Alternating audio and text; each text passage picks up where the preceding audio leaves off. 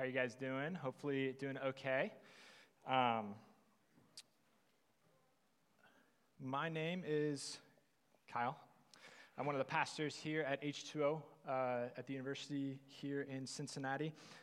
The last time I preached was over Labor Day, so may not be a familiar face to you, but every so often throughout the semester, throughout this year, you will be hearing from me on Sundays as well. I've been on staff here with H2O Church since 2013. After I graduated from UC with my bachelor's, and so next summer, the summer of 2022, I'll be leading a team to Buffalo, New York, to plant another college-focused church at the University at Buffalo. That's why there's a flag here behind me. So if you've ever been wondering, what's that for? Why do we have a Buffalo flag? That's why. And so part of my role over the next 9 months or so is to begin to transition out, to begin to prepare our team to plant a church in Buffalo, and then also to prepare this church to send another church plant to Buffalo. And so we really believe that God's going to bless that. We really believe that God is going to use us in our efforts there to extend his kingdom, to invite more people into a relationship with him. And so why am I telling you this? Well, there's a couple reasons. First, because we really believe in being a sent church, being a sent people, people that are consistently prioritizing God's kingdom and pursuing mission. For some, that may mean living sent in a very local manner, living sent to your classrooms, living sent to your workplace, things like that, and really kind of trying to be a vessel for God, a witness for God in those places. And honestly, I would love for many of you to consider during your time here at UC what it might look like to prioritize God's kingdom above and beyond the dream job, right? And to consider where he might send you, right? And he might send you to something just like this church plant, to Buffalo. Or he might send you overseas for some time, for a year or two after you graduate, just to share the good news about Jesus with people that don't have free access to him. Whatever God's plan for you is, I hope that you prioritize it. The second reason I share this with you is because the door is not closed for some of you to come alongside us and join us in Buffalo. Like I said, we'll be moving in the summer of 2022, but would love to for some of you to consider grabbing a job in that area and joining us whenever that may be, 2023 and beyond. So there's my pitch. You hear that every so often this year as I'm sharing this news with you. So in any case, we've been in Romans. We're going to continue to go through Romans on Sunday mornings. Last week, Grant covered the end of Romans 1, where Paul talks about the sin and the wickedness that humanity displays. He especially digs into the reality that even if you did not grow up in a culture that understood who God is, such as a Jewish culture, that you are still without excuse before a holy God.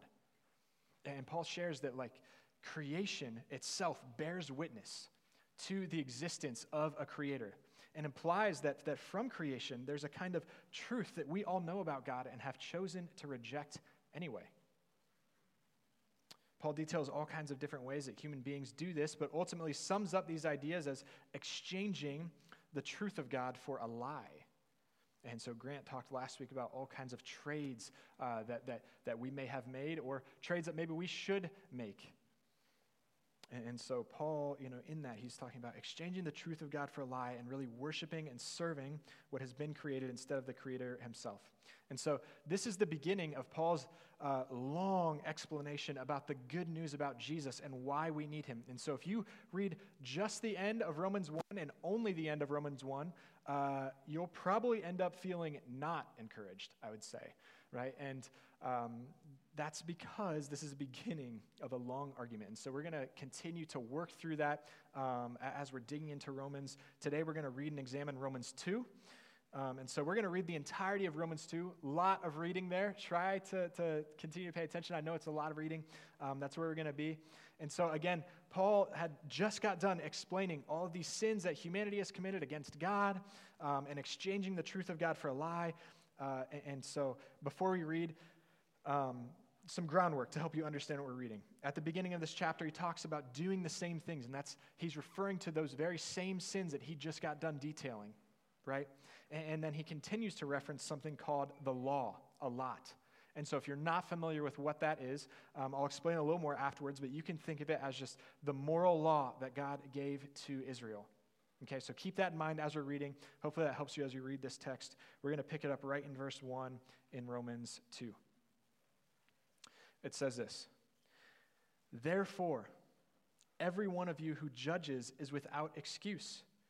For when you judge another, you condemn yourself, since you, the judge, do the same things. Now we know that God's judgment on those who do such things is based on the truth. Do you think, any of you who judges those who do such things, yet do the same, that you will escape God's judgment? Or do you despise the riches of his kindness, restraint, and patience, not recognizing that God's kindness is intended to lead you to repentance? Because of your hardened and unrepentant heart, you are storing up wrath for yourself in the day of wrath, when God's righteous judgment is revealed. He will repay each one according to his works.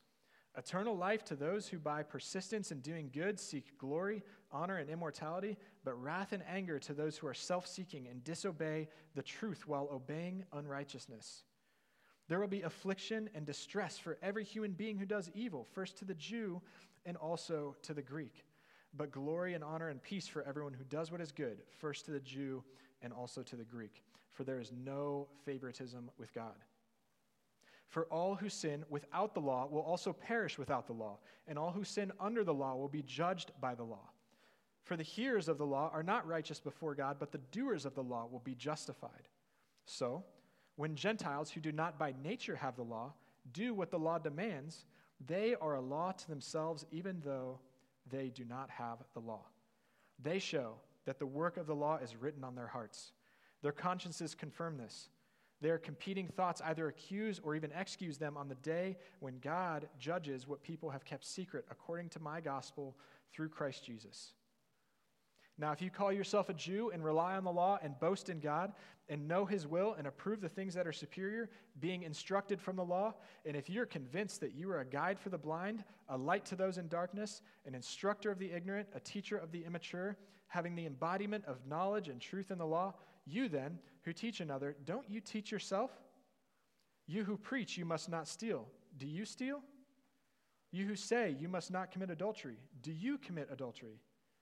You who detests idols, do you rob temples? You who boast in the law, do you dishonor God by breaking the law? For as it is written, the name of God is blasphemed among the Gentiles because of you. Circumcision benefits you if you observe the law. But if you are a lawbreaker, your circumcision has become uncircumcision. So if an uncircumcised man keeps the law's requirements, will not his uncircumcision be counted as circumcision? A man who is physically uncircumcised but who keeps the law will judge you who are a lawbreaker in spite of having the letter of the law and circumcision. For a person is not a Jew who is one outwardly, and true circumcision is not something visible in the flesh. On the contrary, a person is a Jew who is one inwardly, and circumcision is of the heart, by the Spirit, not the letter. That person's praise is not from people, but from God. Okay, so that was a mouthful. Lots going on here. So in this part of Paul's letter, he talks a whole lot about the law. I feel like that was almost every other word that we were reading there. And if you're not familiar, that may be confusing, like I was kind of explaining before.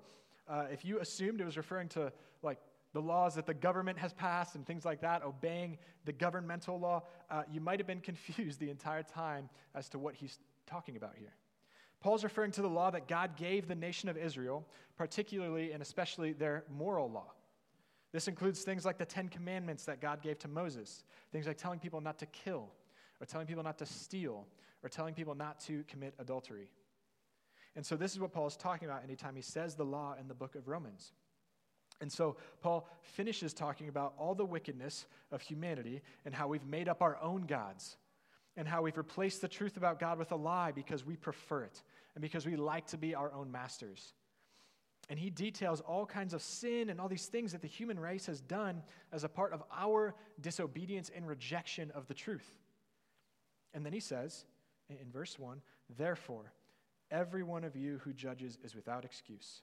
For when you judge another, you condemn yourself, since you, the judge, do the same things. And so in this, Paul, I think, is assuming that the Jewish people among this Roman church that he's writing to might be congratulating themselves at this point. They just heard all about these sinful people that Paul characterizes in Romans 1, and it's possible that they feel like they're thankful, for not being like that, or even thinking that they're like that. And so in this chapter, it seems like the goal of Paul is to communicate that the contrary is true, that they are also guilty, that it's not just people that are living out of these very obvious outward expressions of sin that are far from God, but that all people are by default far from God. That those who aren't religious and just completely give themselves over to sin are not necessarily in a worse position than somebody who grew up with a religious background or family.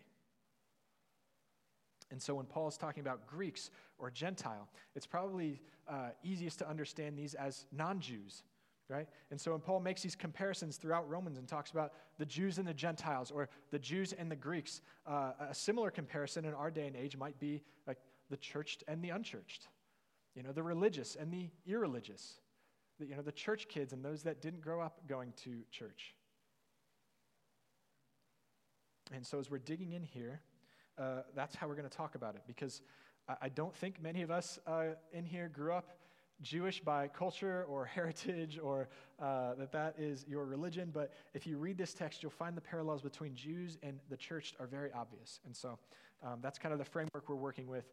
So the first main point that I want to dig into, and that's I think just really threaded throughout this chapter, is he will repay each one according to his works. God will repay each one according to his works.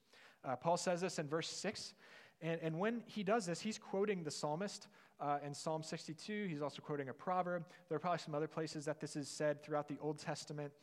And you'll see Paul do this often because he really wants these people to see, wants the Jewish people among his audience to see that the gospel that he's preaching is not one that he's making up, but that it's always been this way. Right? And you'll see that more throughout this book, throughout this letter. But Paul says this, and in the following few verses, he is essentially saying that those who are righteous will go to heaven, and that those who are unrighteous will be punished by God's wrath. And I think the religious people reading this will take this at face value, and I think Paul intends that to be so. Right? He's really trying to show them something. And so even for you, as you read this, and depending on where you're at in your faith journey, this idea might align with your philosophy about God and your understanding of God. The idea that if I'm basically good, I'll go to heaven. But if the bad deeds in my life outweigh the good, then I'll be punished in hell. Right? This idea that, but, alas, I am indeed a good person, so I have nothing to worry about. Right? I have good morals. I don't cheat. I don't steal. I've never killed anyone. Sure, I've lied or I've done selfish things before. I said a curse word the other day when someone cut me off in traffic, But that my sins pale in comparison to the sins of many other people. And as long as I feel like I stack up well enough against others, I'll be good. As long as I'm better off than them, then I'm in good shape when I stand before God at the end of my life. If we take Paul's statement at face value, I think that's where we can arrive. It's where we may land. We land in a place of where essentially how we view favor with God is in terms of scales. That on this side we have all of my good deeds, and on this side we have all of my bad deeds. And as long as the good outweighs the bad, then God will give me a pass and I'll be able to dwell with him in eternity forever. Paul, he's talking a lot about Jewish people here. And I mentioned earlier how a good comparison, I think, to Jewish people during this time is just a lot like religious people, a lot like the church kids, if you will, right? Just anyone that might have grown up with a culture or a family that would really make them consider God, go to church, think about these kinds of things. And I think there are some church kids in here that need to hear what Paul is talking about. Because every year, new people come around to our church from all kinds of different backgrounds. It's great. And we have a lot of people that come around to our church that grew up going to church. And within those church kids, I think, are two types of people. And the first type is a genuine Christ follower, someone that really loves Jesus and wants to pursue him and follow him. And then there's the other type that's just like some of these Jewish people in Rome. They live a basically moral life. They work hard in school and want a family someday. They'll probably baptize their kids and take them to church. But they don't have a real relationship with God. And they've never turned from their sin and never had a genuine faith in Jesus. Because what they think that means is that they pray a prayer and they try not to cuss, steal, or lie. And I'm here to tell you that if that's you, you are still dead in your sin. And this is what Paul is desperately trying to communicate to the Jewish people. He's saying, yes, God is going to repay everyone according to their works, according to their deeds. That those who are righteous will be awarded a place in heaven, that those who are unrighteous will receive God's judgment in hell. And guess what? You are not righteous. Your works are not good enough. Your good deeds don't stack up. Not on your own. You see, he's not trying to affirm people that if they do enough good works, they'll be justified. No, he's trying to say, yeah, if you were able to do enough, you would be justified. If you were able to do enough good deeds in your life, you would be justified before God. That's true. But you are not able. You can't possibly do enough. And it's not close. Like, it's not even close. God is perfect and holy.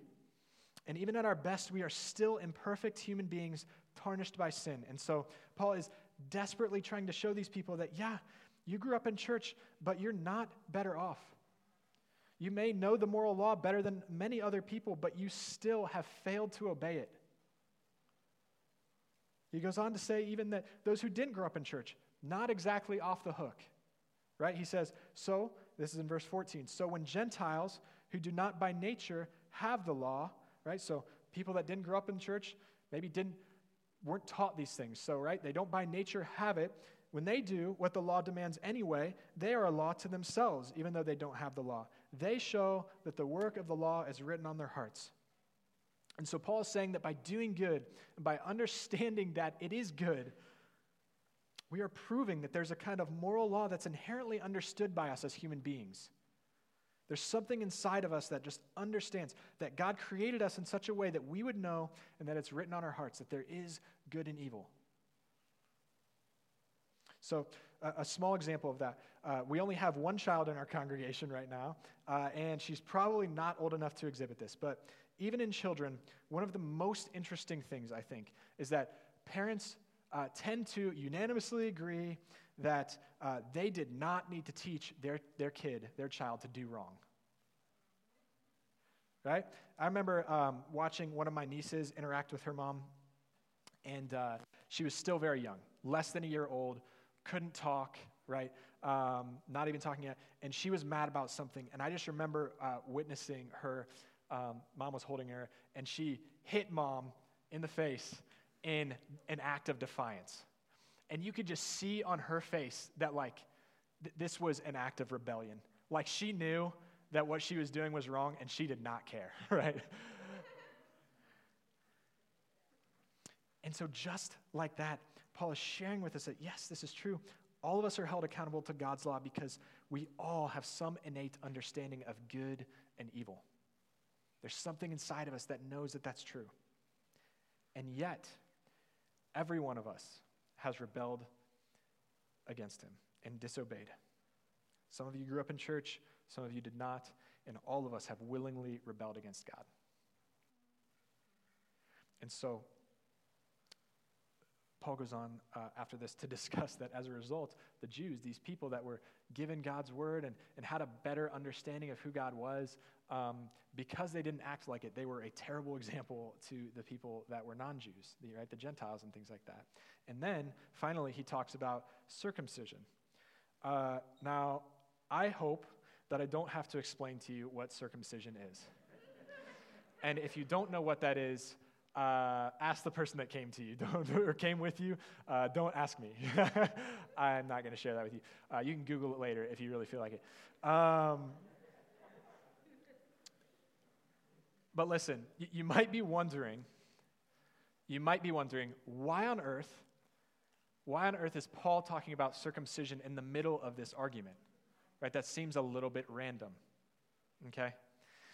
So, as a little bit of background, early on in Jewish history, God commanded his people to have their sons circumcised as a reminder of his covenant with them. And when God commanded this of a man and woman named Abraham and Sarah, they had been well past the normal age for bearing children. And so God still promised to build a nation out of their son, out of their offspring. And so God told them to circumcise their sons as a reminder of this miracle, right? That they were well past that age when normal people would be able to bear children, and yet God allowed them to have children anyway, and that he would build an entire nation out of it. And so through this, they would realize that their very existence was because of God's miracle, was because of God's work. Now, this also became something that people used to identify themselves as Jews, that being circumcised not only reminded them of God's miracle and Abraham and Sarah, and that they exist as a result of it, but also as a reminder that they were part of God's special nation of Israel. And so Paul was speaking directly towards this because circumcision was one way that Jews really felt that they belonged to God's family, right? That it was their birthright, or that they were somehow special or superior to others as a result of this. So when he's talking about this, he's essentially arguing that their circumcision is useless and that it does nothing to save them. Because while it was intended to be this external, outward reminder of who they were, they haven't acted like Jews. Right? They haven't lived like Jews. And they've disobeyed the moral law. And so what he's saying is that this outward, external thing does not matter if you haven't had what he describes as being circumcised of the heart. And we're going to touch on the heart stuff in a minute, but I really want us to see just how similar this can be to many of us in the room.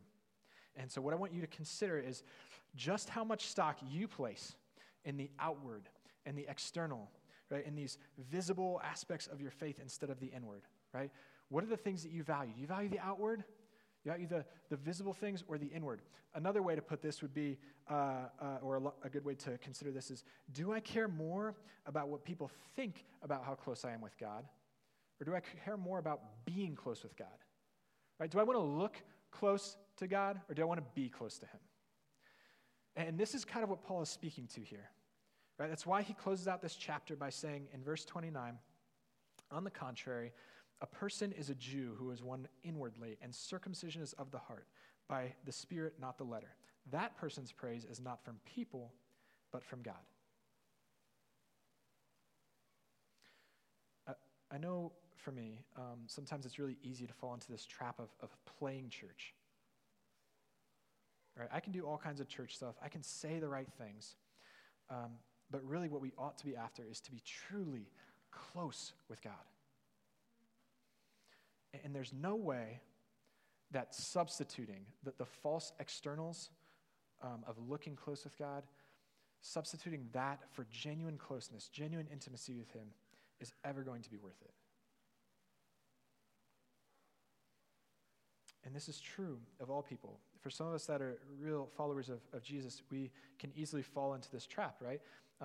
And so for us, it's good to consider, are we genuinely seeking the face of Jesus, or are we just trying to play church? Right? We're just trying to go through the motions and do the things that seem good.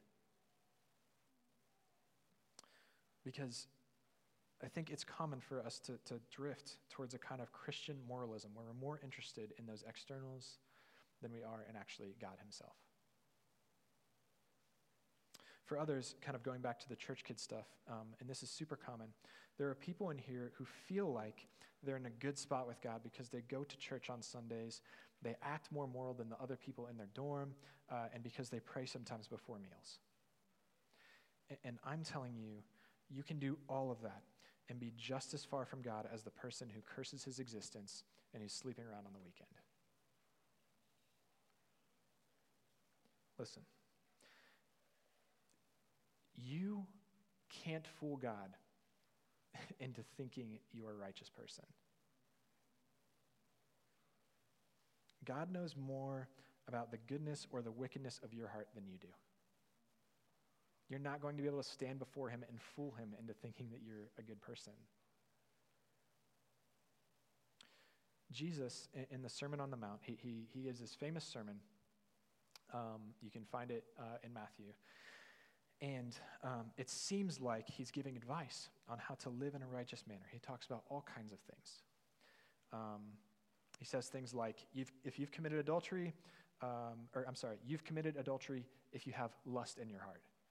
He says that you may be thinking, I just don't have to sleep around, but he's saying, if you even had lust in your heart, you've committed adultery. And he says things like, you've committed murder if you've had anger in your heart towards somebody. Now, what is Jesus doing here? When he's teaching things like this in the Sermon on the Mount, what is he doing? Why does he say these kinds of things? Because at first glance, it can seem like he's giving us just moral advice. But that's not it.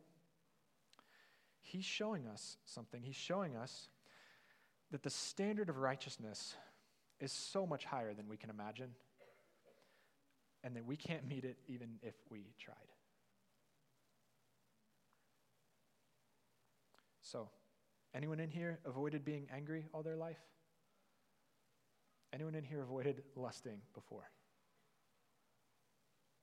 Right? You can't meet the standard. And the thing is this week and last week, and there will be a few weeks coming even in Romans, where we're going to be going through things like this, and it may seem depressing and hopeless, right, as we're going through these things. But the reality is that we can't stop here, and we're not intended to stop here, right? This is in the middle of, again, a long argument that Paul is trying to really flesh out the good news about Jesus. And so if we stop at this idea that we're all broken and sinful, we're never going to arrive at the reality that Paul is really, really trying to show us. It's this reality that we have to understand our brokenness and our sinfulness in order to understand our need for a Savior. You will never cry out to God and ask him to save you if you don't understand that you need him. And when we understand our need for him, only then can we cry out to him, ask him to save us, and ask him to forgive us of our sins. This is the circumcision of the heart that he's talking about, right? The true repentance. This idea of being really just brokenhearted about your sin and your shortcomings and desiring for God to change you and asking him to save you. And when we do that, God will begin to do a work in us that's unimaginable. He wants to renew you. He wants to restore you. He wants to make you more like him. He wants to change you into the person he's designed you to be from day one. And he wants to use you. He wants to use you to extend his kingdom. He wants to use you in your classrooms, that you would be a light to those around you, to invite others into the same family that you're a part of. He wants to be near to you. He wants to have a relationship with you. Right? He wants to be your friend. Imagine that the God of the universe wants to be your friend, despite all of these things that we just talked about.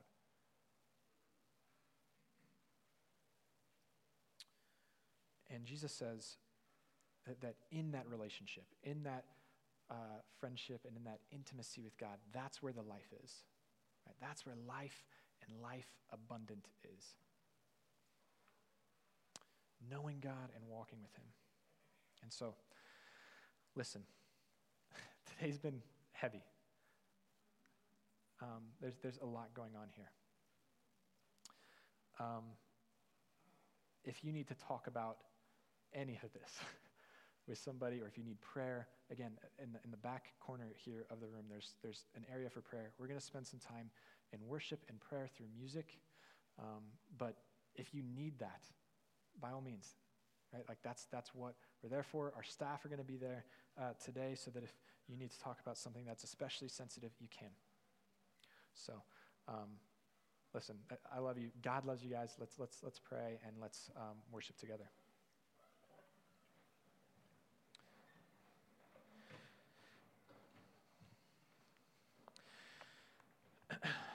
Lord, God, you're so good to us. You're so good to us, and we don't deserve that. That's what we've been looking at today. That's what we looked at last week. It's what I think we'll continue to see throughout Romans, is that it is only by your mercy and grace and your love for us that we can know you and have a relationship with you just like we were designed. And God, we thank you for that.